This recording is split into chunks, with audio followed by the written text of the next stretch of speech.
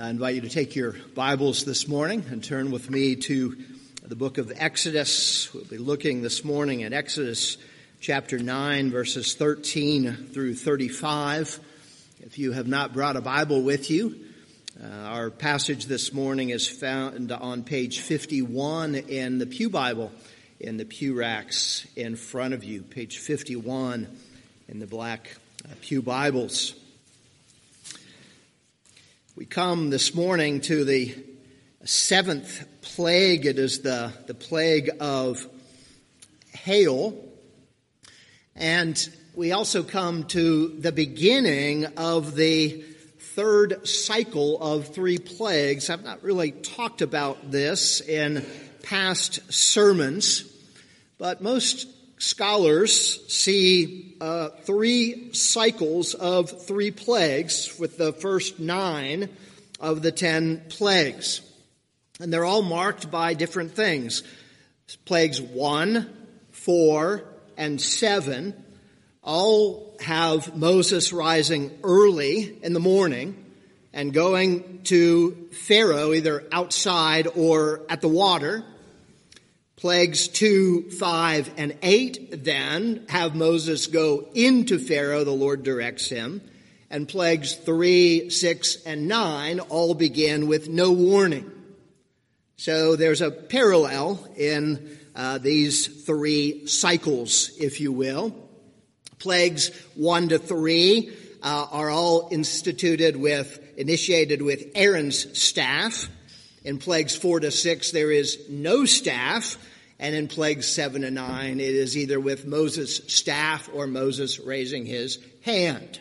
And so this is how scholars see and break these down. These are how the plagues seem to be organized. So we come to the third set of three plagues here, the seventh plague, the plague of hail. And this is the longest and most extensive of all the plagues. So hear God's word, beginning in Exodus chapter 9, verse 13. Then the Lord said to Moses, "Rise up early in the morning and present yourself before Pharaoh and say to him, 'Thus says the Lord, the God of the Hebrews, let my people go that they may serve me. For this time I will send all my plagues on you yourself and on your servants and your people, so that you may know that there is none like me in all the earth. For by now I could have put out my hand and struck you and your people with pestilence, and you would have been cut off from the earth. But for this purpose I have raised you up, to show you my power, so that my name may be proclaimed in all the earth. You are still exalting yourself against my people and will not let them go. Behold, about this time tomorrow I will cause very heavy hail to fall, such as never has been in Egypt from the day it was founded until now. Now therefore send, get your livestock and all that you have in the field into safe shelter. For every man and beast that is in the field and is not brought home will die when the hail falls on them.' Then whoever feared the word of the Lord among the servants of Pharaoh hurried his slaves and his livestock into the houses.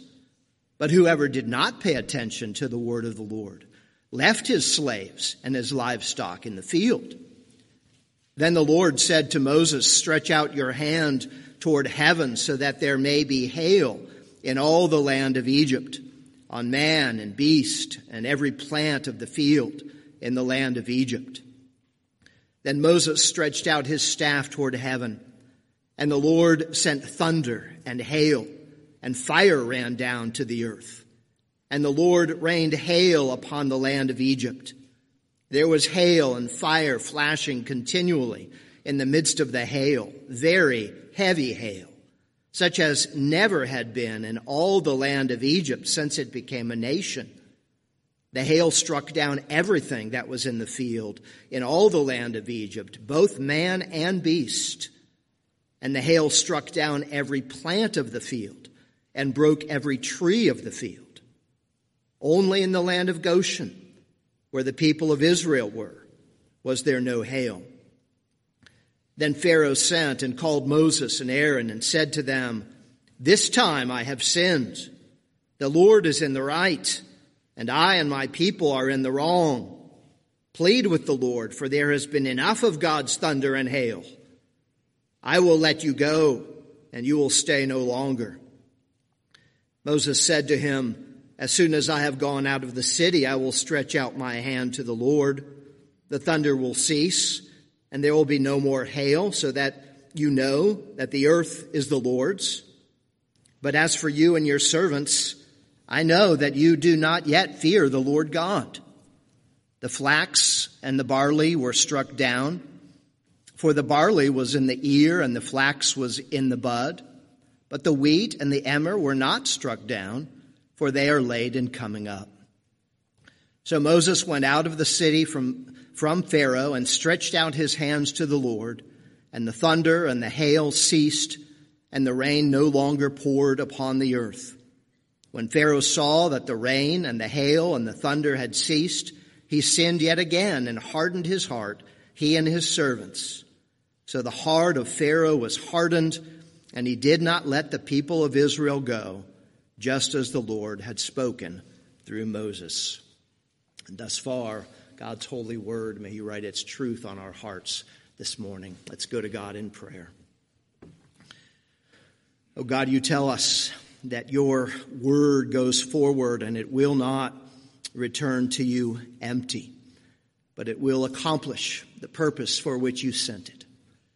And so, oh God, we ask that as your word is read and preached this morning, that you will accomplish your purposes for it in all of our hearts and in all of our lives. We pray this in Jesus' name.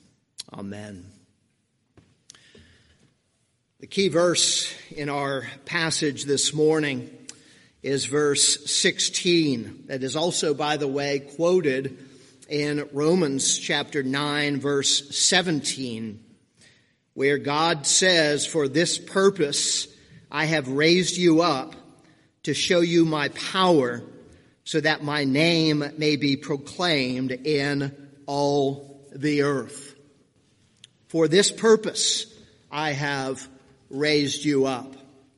Now, not too long ago, in a sermon a few months back, I made the point that God's chief end, if we can put it that way, is to glorify himself.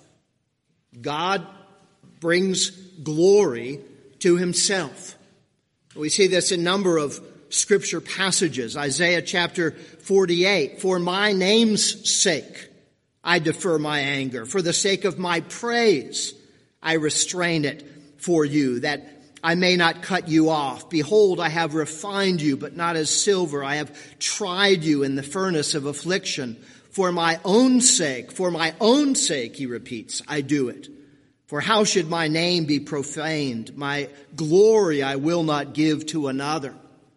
And we see this phrase repeated in Ephesians chapter 1. We have been chosen, we have been adopted, etc., to the praise of God's glorious grace, for the praise and glory of God. Our salvation is for God's glory.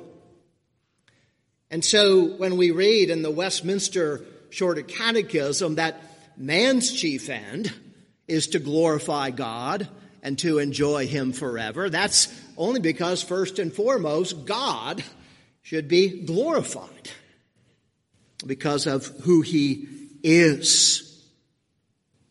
And indeed, the chief end of man is to glorify God and enjoy him forever. And indeed, in one sense, we can say this: not all will enjoy God, but all, in some sense, will glorify, whether it be in salvation or whether it be in judgment.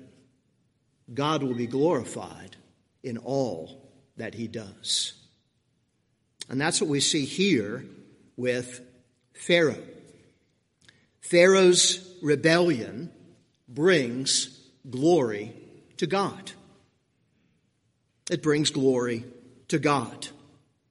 That's what God says here in verse 16. For this purpose I have raised you up, Pharaoh, to glorify myself. For this purpose, to show my power, and that my name might be proclaimed in all the earth. I've raised you up, Pharaoh, for this, so that I would receive glory. This is your purpose in life, Pharaoh, to bring glory to me. And of course, it's in one sense by his disobedience. It's his rebellion to the commands of God. Now, I want to really just focus our attention this morning on these two statements and see how the rest of this passage focuses or brings together or elaborates on these two statements here in verse 16. I have raised you up to do two things: to show my power, and that my name may be proclaimed in all the earth. So first of all, he's raised Pharaoh up to show his power. And here we see God's power in all its devastating glory in this seventh plague. Many of you are familiar with what is called the perfect storm. You may even have seen the movie or read the book, The Perfect Storm. The perfect storm took place off the coast of New England. In fact, our first son, Leo, was born 4 weeks early during the perfect storm up in New England, up in Boston. But the perfect storm was the convergence of three weather events: a warm air from a low pressure system from one direction, then a flow of cool and dry air from a high pressure system from another direction, and then tropical moisture provided by Hurricane Grace. Now, none of these by itself was significant, but they all came together to produce this, quote, perfect storm. And here we have an incredible storm that is striking, that God brings on Egypt, that strikes the people of Egypt. In fact, the text tells us here that has been nothing like it in Egypt's history. Nothing like it in the 18 centuries that Egypt has existed before this time. In fact, hail was rare in Egypt. It would only happen possibly twice in 2 months, and even that would be mild. But here we have this intense hail. It is devastating in the land of Egypt. And our text begins once again with Moses confronting Pharaoh. God tells him to go and say to Pharaoh in verse 13, "Let my people go that they may serve me." And look at what he says in verse 14. "This time I will send all my plagues on you yourself and on your servants and your people. I will send all my plagues on you and your people." Literally, the text says here, when the ESV translates, "I will send my plagues on yourself," literally the Hebrew says, "I will send it on your heart." And Dr. Currid points out that Pharaoh's heart was seen in the land of Egypt as the all-controlling factor in Egyptian history and society. So he's sending the plagues against his heart. And he's sending all my plagues, the full force of his power here against Egypt in this plague. God is the one who controls all things, not Pharaoh, the all-controlling one, not Pharaoh. God brings his control. He brings devastation. We see the destructive nature of beasts and crops and even people destroyed, we see here. The first plague, where we see even people who are out in the field during this plague dying. The first of the plagues where people are dying because of the plague. Egypt had never seen hail. It had never seen a storm like this. In part because they'd never faced a God like this. The all-powerful, almighty God, incomparable in his majesty. Look with me at the flow of verses 15 through 17. God says in verse 15, "By now I could have put out my hand and struck you and your people with pestilence, and you would have been cut off from the earth. I could have already struck you down, Pharaoh. But 16, for this purpose I have raised you up to show my power, to demonstrate my power, and that my name might be proclaimed, my name might be exalted. I could have cut you off, but I have raised you up for this purpose, to exalt me." But then look at verse 17. "You are still exalting yourself, Pharaoh. I've raised you up to exalt me and to show my power, and you are exalting you, Pharaoh." After all this devastation, after the fact, Pharaoh, that I have not treated you as your sins deserve, you are exalting yourself and exalting yourself over my people. Pharaoh's pride. And of course, pride goes before a fall, and we're going to see a devastating fall as we continue on in our text. Great pride. Nietzsche, famous German philosopher, famously said, "If there is a God, how can I bear not to be that God?" Of course, Pharaoh thinks he is the God, the ruler, supreme in all of creation. The one true living God is showing that he is not.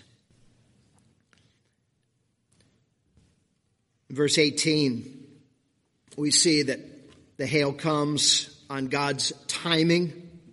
It is unprecedented on God's timing. Tomorrow, verse 18, we see in the verses that follow that it is unprecedented. Nothing like this has ever happened in the past and never happened since. And we see that it brings great destruction. Look at verse 25. "The hail struck down everything that was in the field, in all the land of Egypt, both man and beast. And the hail struck down every plant of the field and broke every tree of the field." Now that is devastating. That is devastating. This was a plague that was against Pharaoh, but it also showed that God was supreme over Egypt's gods. We've seen this in previous plagues, that God is triumphant over the different gods, quote, gods of Egypt. And here we have several sky gods in Egypt that God shows his supremacy over. We've got Shu, the god of the atmosphere, who supposedly was the god who held up the heavens.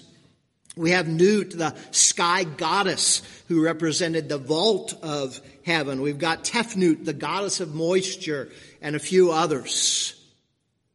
But he is showing that he alone is God. He's supreme over the gods. But we also see in verse 29 that he shows that the earth is the Lord's. The earth is the Lord's. He made it. He rules it. He can do what he wants with it.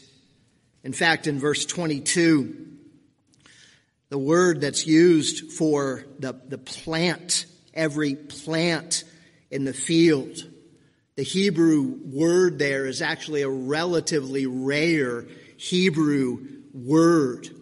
But it is also the language, the word that's used in Genesis chapter 1, 11 and 12, where God created the plants of the field.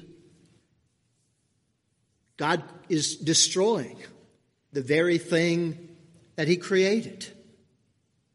God made it, and God can do what he wants with it, creating for his own glory. Scripture tells us the earth is the Lord's and the fullness thereof.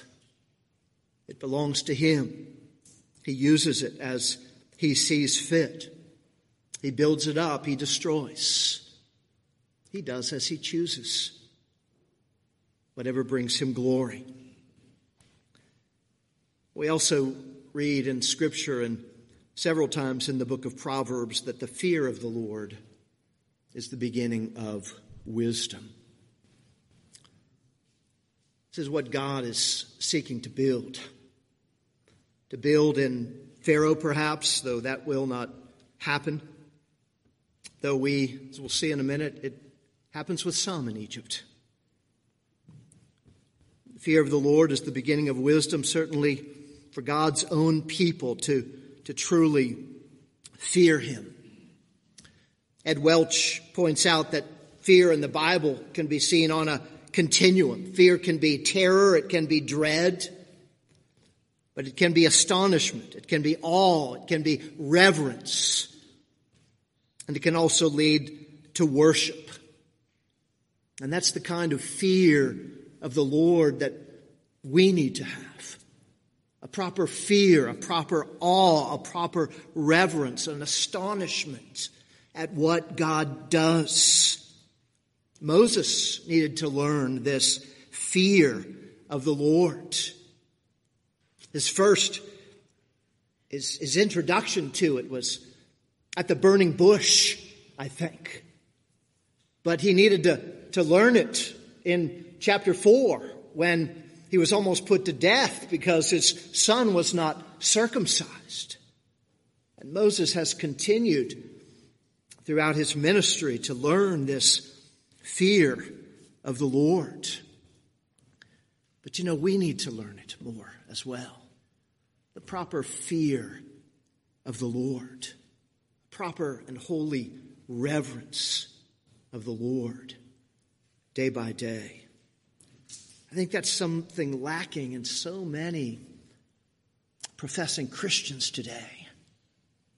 There's a love, there's a joy, but it's lacking this proper reverence and holy fear of the Lord. We need to pray for that in our lives. So first of all, we see to show God's power, that there might be true fear of him. But secondly, we see that his name might be proclaimed in all the earth. We see that in, again, verse 16, the second half, 16b. Again, Dr. Currid, the word proclaimed, he says, is associated with worship. He gives it this definition. It means to give praise and a recounting of the greatness of God. So that my name may be proclaimed in all the earth, to be worshipped, to give praise, to recount his greatness. What goes hand in hand with this worship of God is an evangelistic purpose being proclaimed in all the earth. An evangelistic purpose. Notice that God does not bring simply one plague or 2 plagues. He brings 10 plagues on Egypt. He could have gone right to the death of the firstborn, plague number 1. That probably would have been it. But the 10 highlight his power. His people remember. One perhaps would be forgotten. One perhaps would be misinterpreted, but not 10. This is God's power at work. And the result of this is that many Egyptians, or at least some Egyptians, were saved. We have a hint of it here in verses 19 and 20. That some, in verse 20, Egyptians feared the word of the Lord among the servants of Pharaoh. They feared him. They got their animals in because the hail was coming. We're also going to see, I won't ask you to turn there now, but we're also going to see in Exodus chapter 12 that when the Israelites are leaving Egypt, many others, that would be including Egyptians, went with them at the Exodus. Egyptians are saved. We see in the prophets, Jeremiah chapter 46, there's going to be a, quote, restoration of Egypt. Ezekiel chapter 29, God restores the fortunes of Egypt and brings them back from exile. But the most striking is in Isaiah chapter 19. You can go back and read this later this afternoon, that there is an altar to Yahweh in Egypt. They know and they worship God, and God even states there, "Blessed be my people Egypt." And of course, on the day of Pentecost, who's there listed in Acts chapter 2? Egyptians. People from Egypt. And it probably all began here with these plagues and with the Exodus. God's name is being proclaimed. There's an evangelistic purpose.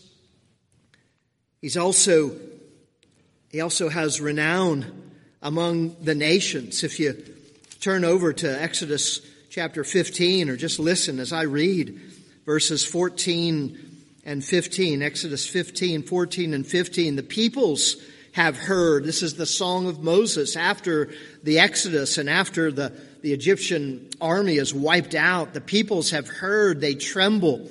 Pangs have seized the inhabitants of Philistia.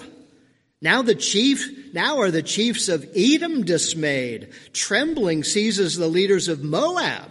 All the inhabitants of Canaan have melted away.